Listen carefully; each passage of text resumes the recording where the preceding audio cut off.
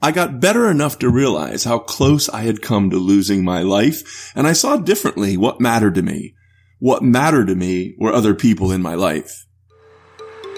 Hello listeners, and welcome to Squeezing the Orange of Social Science, a podcast co-hosted by myself, comedian Akinomo Bitan, and Professor Dan Cable. In each episode, the two of us pick apart peer-reviewed and published social science papers, squeezing out the best bits so you, the listener, don't have to sift through pages and pages of academic literature. What's up, Dan? Love being here with you, Akin. Right back at you. Nice. Today is heavy. It's very heavy, but I don't know, maybe it's just me. I just saw the fun in a lot of it. Good. I saw the fun and I guess I saw the potential for today's study to have a positive impact on how we look at our life from today on. That's right. I think just give props to Laura Carstensen. This is a paper that she published in Science, and it's the influence of a sense of time on human development. And if I had to summarize it really quickly, it means that we humans have a subjective sense of time and how much time is left. And if that knowledge that the window of time is closing is right to the front of our brain, it affects the way we live and what kind of the way we're motivated to live. Totally affects our goals, our sense of like who we want to spend time, how we want to spend that time. It affects us cognitively, emotionally. It's this weird kind of thing which it pretty much kind of like re-scrambles your brain. Yep. In a way, this is what Buddhism's all about. Ooh, getting in there. Okay. In a way. We'll say a little bit more about that then. It's the idea that if you can hold to the front of your brain that everything's temporary. It's the concept of wabi-sabi in some ways. It's this idea that you have to remember that it's all impermanent, that this is a transient thing that allows you to cope with the change, the reality of the change in the world in a much better way. Yeah. And it changes the way you think you ought to be living this life. And that's quite similar with Stoicism as well, right? Stoicism is also, because I think some people believe that Stoicism is this idea of being, I guess, like nothing affects you.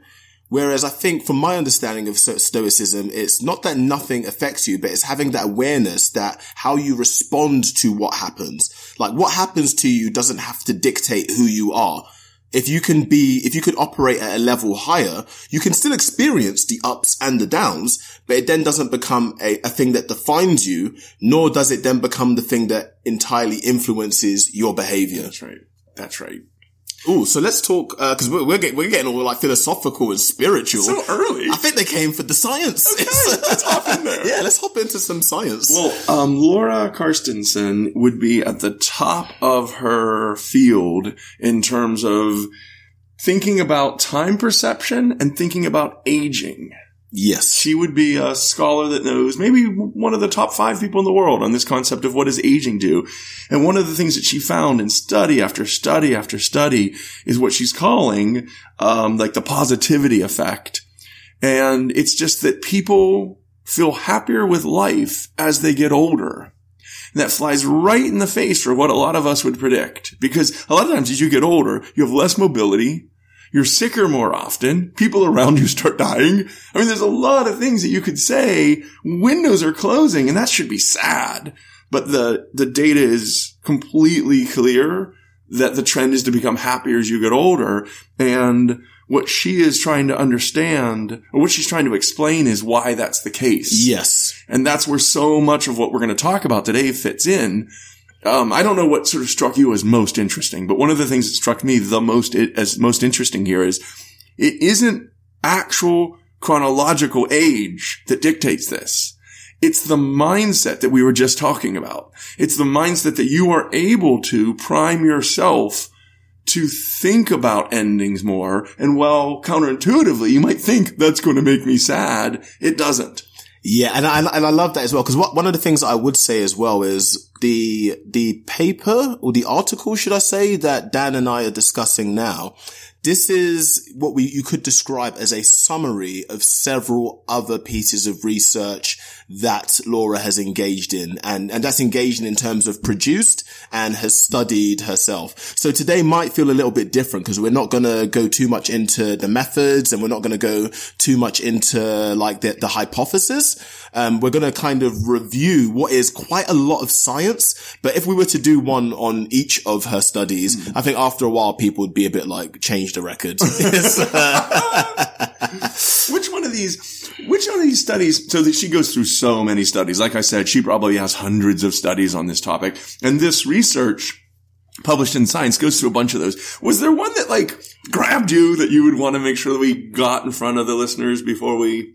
Well, one of the things I really enjoyed was she used the example of an advert. So I say used an example. I think they developed it, not even just used an example of it. So if I can try to talk the listeners through an image, let's get ready. Yeah, so you'd have two identical posters, and the posters are of like wildlife, outdoors, and like, I guess, family settings. So the two posters are identical apart from the slogan that is used. So as listeners, you might actually want to try to guess which one is targeting the older viewers, and which one is targeting the younger viewers. So if we say poster A, the slogan on poster A is capture those special moments. And the slogan on poster B is capture the unexplored world. So I know you asked me, Dan, but I'm going to throw back at you. What interesting things do you observe about the impact of those two individual slogans? Yeah. Okay. So I wanted to say two things. And the first one is what those meant to me when I first looked at them. And then maybe that can lead us into introducing basically her theory, which I think is a little hard to say, but maybe not so hard to understand. So in terms of these actual posters and these slogans and so on, when we're starting to talk about capture those special moments, you look at these pictures, it starts to remind you that maybe life is fleeting and there are certain things that you really want to savor and you want to bring them close to you and think about those positive elements. Capture the unexplored world. What it primes is exploring things you haven't seen yet, getting out there and learning more. And that, to me, brings up the second point. That's the heart of this theory. And do you feel like you could say the theory out loud? Or I'm gonna socio-emotional. I think it's socio-emotional selectivity theory.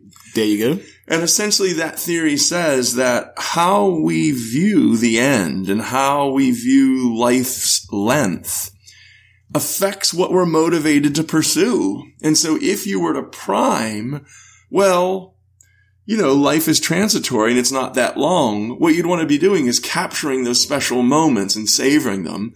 And if what you were primed to think about, what was in the front of your brain is, my window just opens indefinitely, then that would put you in an exploration mindset. And you'd be like, well, I gotta get out there. I gotta invest. I gotta put myself out farther.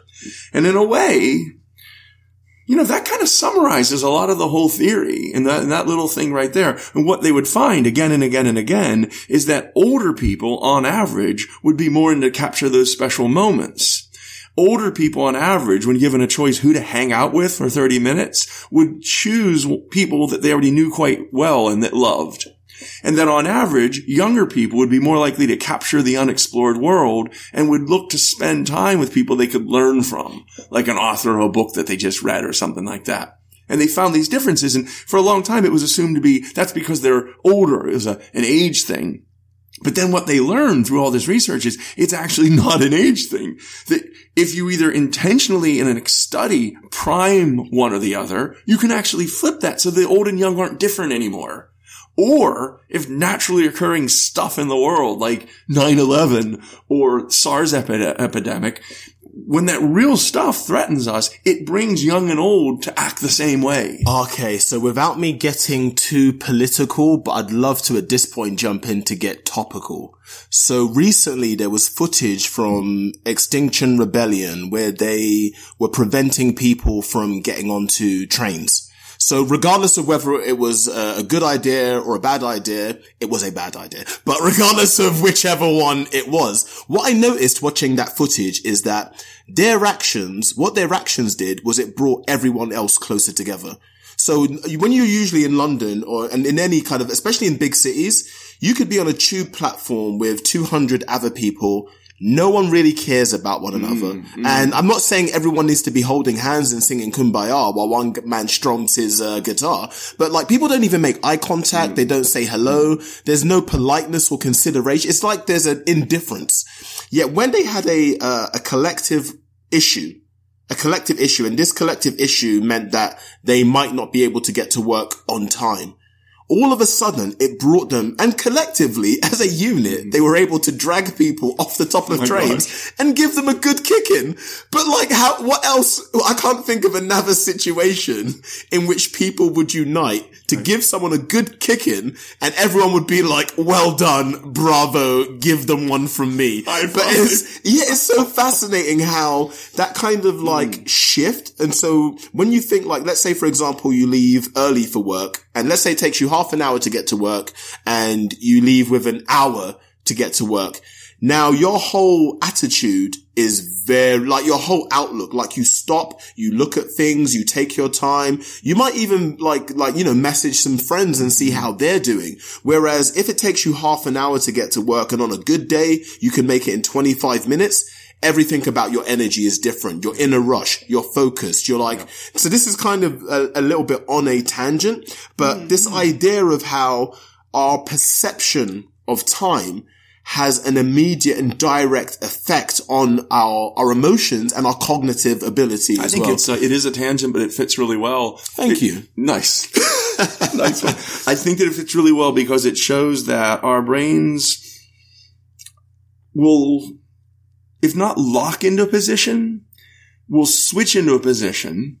And once they're in that position, all the other filtering is dependent on that.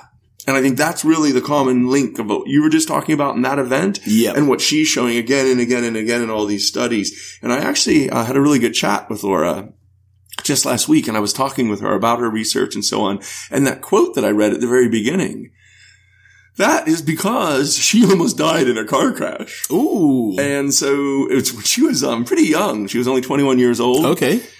She certainly wasn't a professor yet. She was a child of the 70s, an unrepentant hippie. And she said whatever the sort of mainstream were doing, she was running from.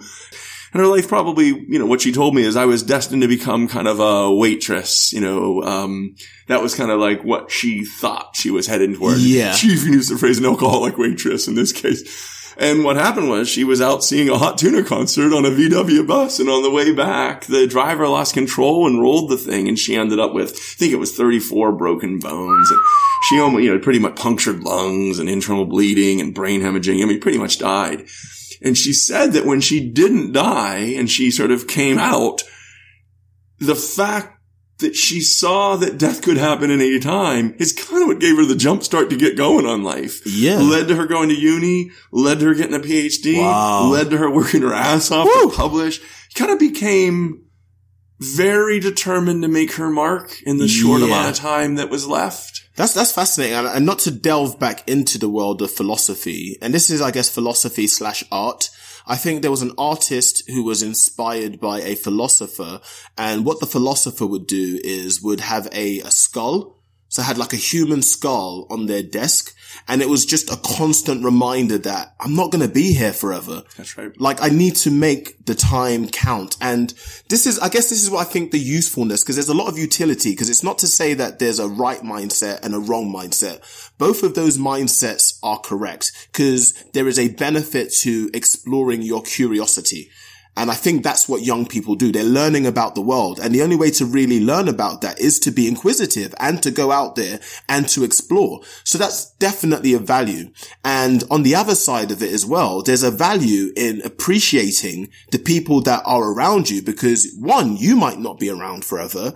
And two, they might not either. And this is kind of what happens at funerals. Like, especially if it's someone dies unexpectedly. a big part of and this is coming from the position of someone who's never been to a funeral. Oh, really? So all of this anecdotal evidence, speculation. this is all based on episodes of like Seinfeld and Friends. This is all based on sitcoms and movies. But like one of the things that people express is their regret at not spending more time with people, at not getting to know people better.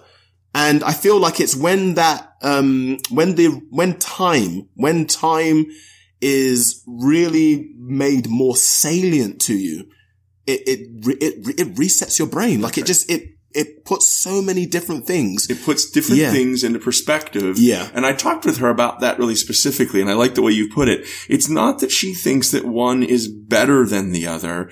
It's that one leads to more savoring and enjoying rather than this striving to make it, to get ahead, to further your career and these sorts of things. A couple of things that she said that I thought were really, really compelling. And then maybe we get back to another study or something like this. But what she said that young people come up to her, they say to things like, I want to be like those old people. How do I get to be older faster? And she thinks that's wrongheaded. In her opinion, it's not so much that young people shouldn't be taking risks and learning and engaging. They very much should be. Maybe it's this idea that if you can think about having a long future and pursuing all of that, you could think about as you get older, one of the silver linings be that like you don't need to do that anymore. The silver lining might be like, I can experience better mental health and more satisfaction with my now and more closeness with the people I love, because I don't have to be out there striving and pooling and learning and, kind of putting myself in uncomfortable settings and so on. Yeah. And I believe this is the tool of the human brain, which without and again, this is going to be a broad statement. And I think this is what we're trying to do with the podcast, is to put information out there that does hopefully have a positive impact on how people approach situations and how they react in situations as well. So there's like the marshmallow study. I watched a recent video about it, and they said that the guy who was speaking was saying how in terms of psychology, the marshmallow test is the best test available in predicting success. He wasn't saying it was the only factor, and the argument behind it. So for those who aren't familiar with the marshmallow test, you get a bunch of kids, so probably between the ages of 2 and 6 years old. You put a marshmallow on a plate and you say to the kid, you can have this marshmallow now, or if you wait, let's say 2 to 5 minutes, which is an age for kids, if you can wait 5 minutes, I'm going to give you 2 marshmallows. So you either have 1 now or you have 2 later. And the data the data is evidence that the kids that are able to wait and have 2 marshmallows are more likely to be successful in the future. And what's going on here is that as humans, one of the things that makes us unique is our ability to imagine. So we can imagine a future and we can run scenarios and simulations in our head. So kids that are waiting for the 2 marshmallows, it's not that they've time traveled into the future to get the 2. What they're able to do is imagine their future self enjoying 2 marshmallows. So they then decide, do I want my present self to enjoy 1 marshmallow, or do I want my future self to enjoy 2 marshmallows? And so in terms of the usefulness, if I link it back to this study, as humans, one of our abilities is to operate our brains on, we're able to have it working on several different levels at one time. So we're able to enter situations. If you're at a networking event, for example, it's more beneficial for you to spend more of that time with people you don't know and explore those connections. That's a better use of your time than finding the familiar friend and having a conversation with them. However, if you're at a different event, which I can't think of one right now, but if you're at a different event, maybe a funeral, maybe a funeral, possibly at a funeral, in terms of that emotion, it would be more, and the funeral's a great example actually. You're probably more likely going to want to speak to someone that you know at a funeral, because you're able to now open up to them. You're able to share maybe familiar stories. So it serves very differently than being at a funeral with your pen and pad and going on up and asking people, like, what are your memories of such and such? It's like, it's very different mindset. So we have the option. We do a lot of this stuff instinctively, but we have the option of doing it consciously. And if we do it consciously, these are things that can have positive effects on our well-being. That's it. And I like, and also I'm confused by some of this research. Go for it. The part of it that confuses me or that makes me long for something a little bit more synergistic is that I'd love for there to be something that we could take away from this that was the solution.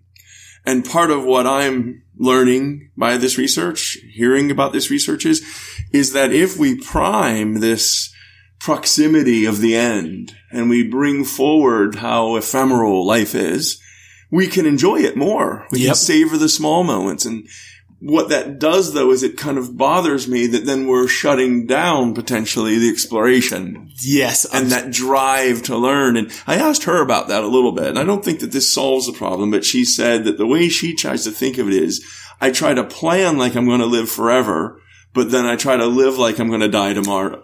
Woo! How about that? Yo, Laura. How about preach? That is so spot on. Well, because for me, the reason why I want to hear what you're going to say, but for me, that actually did help a lot because, you know, it's not like any one science article or even one stream of scientific articles gives us all the answers. But this was one, until I spoke with her about this, I felt as though I was having to make this choice between being happy and pursuing. Yeah. And I love pursuing. Yep. You know, I love curiosity, put myself out there, exploring, learning, networking. Yep. And it wasn't quite resonating with me that I had to pick. Totally. Cause like, this is I guess, one of my massive frustration with my parents is that they are older mentally than they are physically. And it really does frustrate and upset me because there's things that I'm exploring in life, which I would love to explore with them.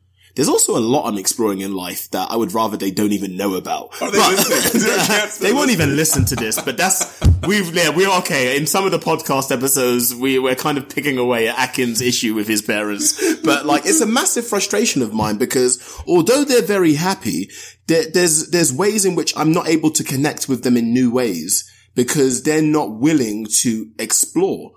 They spend a lot of their time with who they're close to. And quite sadly as well, the people that they're most close to are each other. So they're knitting themselves closer and closer to one another, which is beautiful. It is beautiful, but it's now at a cost of all of the things that they could be doing. And it really does frustrate me because there's lots of like even really simple things that I try to invite my parents to and they're just like, no, we're not we're not into that. We don't like that. I can't even get my dad to eat Indian food. He's just decided he doesn't like it and won't even try it. And it's a small thing, but that's a small example, but there's larger things as well where he just when I went to Thailand for a month, he just couldn't understand it. He was like, why would you go for 1 month? But it's like I had the tickets booked, like I had a comment, like everything's, and he's just trying to talk me out. Why would you go for 1 whole month? He's like 2 weeks is enough. Putting this in the context of this study. Yeah, and away from... No, let's try to be practical with it. This goes the opposite direction that I had read this research, but this would imply that he would be better off, or people like him would be better off, expanding the horizon. Yes. And thinking, I might still have a year, I might still have a decade. With the way modern medicine is, there's a lot of us who are going to be around longer than we want to be. Like it's getting to a point now where it's hard to die. Like, it's becoming, like, getting out of here has become the challenge now. Like, there's a lot of people who had enough a long time ago. You see it, like, even you don't want to be immortal then, do you? I would hate, like, that for me, that's the biggest curse ever. Like, to be immortal would just be, I don't need to be here forever. The fact that I'm gonna die someday, that's what makes me want to live. That's what makes me curious. That's what makes me want to try stuff. Like, imagine if I was like 1,000 years old and my friends are like, Akin, how are those Spanish lessons coming along? Like, It's like, look, man, I can't be an idiot forever. Like, I just want to do like 85 years and call it a day, man. Like, I want to go hard. I want to go hard for 85. Cause even if you look at like the debates within like euthanasia and stuff, it's like part of the issue with that is you have people who are alive and they may have all of the curiosity in the world, but physically, they're not able to actually explore life. So they're just like, well, what's the point then? Like, I'm done. Like, I'm literally just hanging around now. Yeah. And people come to visit me and they just feel sorry for me. And I can't even wipe my own backside. I can't even have like a hot shower. Like, I can't even be in the bathtub unattended because people are worried. Like, old people have falls.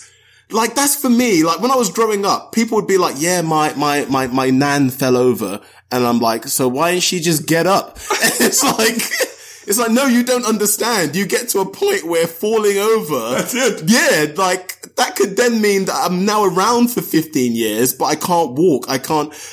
Okay, I need to calm down. I'm getting hot. Hot and bothered. Let me take a sip of water. Well, the thing that's really strange about this for me, and this is the part I think that does still bother me. I mean, here's the thing, folks. On the one hand, these seem to be facts, or as they say now, true facts. This isn't one study. This is a stream of research. There's many, many, many studies, and then this summary is published in Science, which is arguably the best journal that we have in science. And so it's not as though these are sort of lucky findings and they're not going to replicate. These definitely are findings that will replicate. I think that what confuses me a little bit are, number one, the counterintuitive finding that even with all that loss of mobility, even with all that sort of being hemmed in, older people on average are happier. Yes. They report greater life satisfaction. And a lot of that has to do not with the fact that they aren't as healthy, but with the fact that they interpret life differently. The lens through which they look at what they do have is one of gratitude. Yep. Is one of savoring. Yep. And they seek more, like, they find the positive in situations. So, and this is like a loose interpretation of the research here, but the research would imply that if you showed two individuals the same news story, and let's say the news story was about let's just say the economy. Let's just say, keep it nice and broad. Now, a younger person and an older person would read the same study, and the older person is more likely to associate or relate to or connect with the positive outcomes of that news story. Whereas the younger person is more likely to fixate on the negative outcomes. That's that thing that she calls the positivity effect. Yes. They're more likely to remember the positive. Yep. They're more likely to think and older process. People, right? Yeah. That's right. The older people are. Yeah. Unless you prime the transients in the young ones. Yes. And then that literally brings them down. They even have brain scans showing that part of the brain is more activated, the positivity part of the brain. What was it? The amygdala? That it is more triggered. Yes. And that those are differences unless they prime them about the shortness and the sort of ephemerality. Yep. And then they come together. Yep. So again, boy, it's really strong evidence, folks. I mean, when I was reading this, I was really, really convinced, but I think the reason why I still kind of keep bumping my toe on it is it bothers me to think about shutting down as you savor. Yes. That's the part of it that to close off yourself to adventure and learning and experiences. Yep. Because you're in savoring mode. I guess I'm railing about the possibility that it has to be one or the other. And so I kind of asked It doesn't, yeah. I asked her about that. Oh, go for it, yeah. Well, first off, in my own life, I once had a pretty traumatic time where I was diagnosed with stage 4 lymphoma. There's no stage 5, right? Yeah, 4 is like as good as it gets. And then you got 5, and 5's like, now you're at the funeral home, I guess. But anyway, I actually, in my own world, kind of experienced some of this. That's why I actually resonated and gave her a call and talked with her about all this. And what I found is it does, when I didn't die, it does really help you to start savoring each day. Wait a second. You didn't die? Hello? I am your ghost. I'm your father. My disappointed father.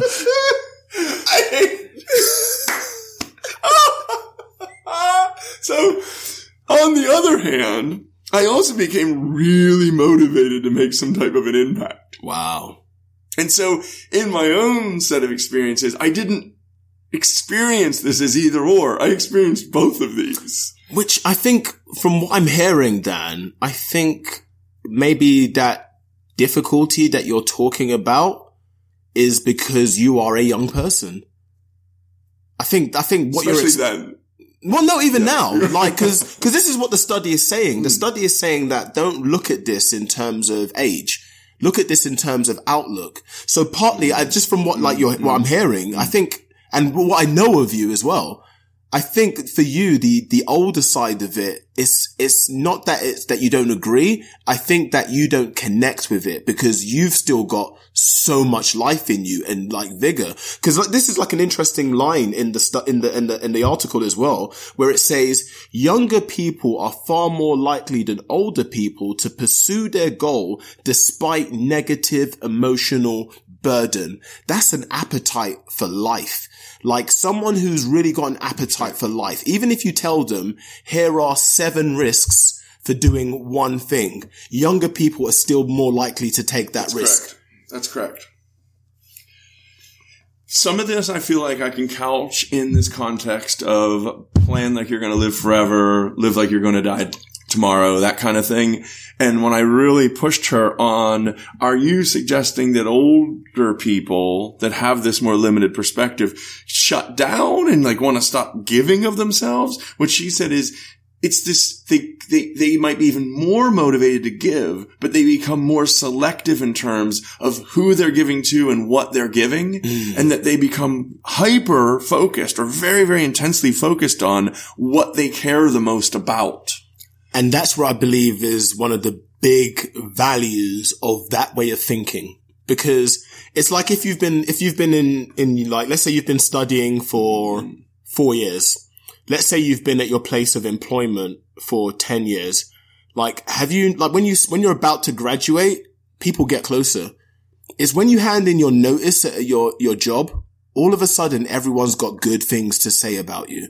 Like all of a sudden that realization of, oh, Akin's going to be gone in 3 months' time. We need to start considering, we need to celebrate him. Let's savor. And I think older people have realized that I don't need to wait until someone's about to go before I savor them.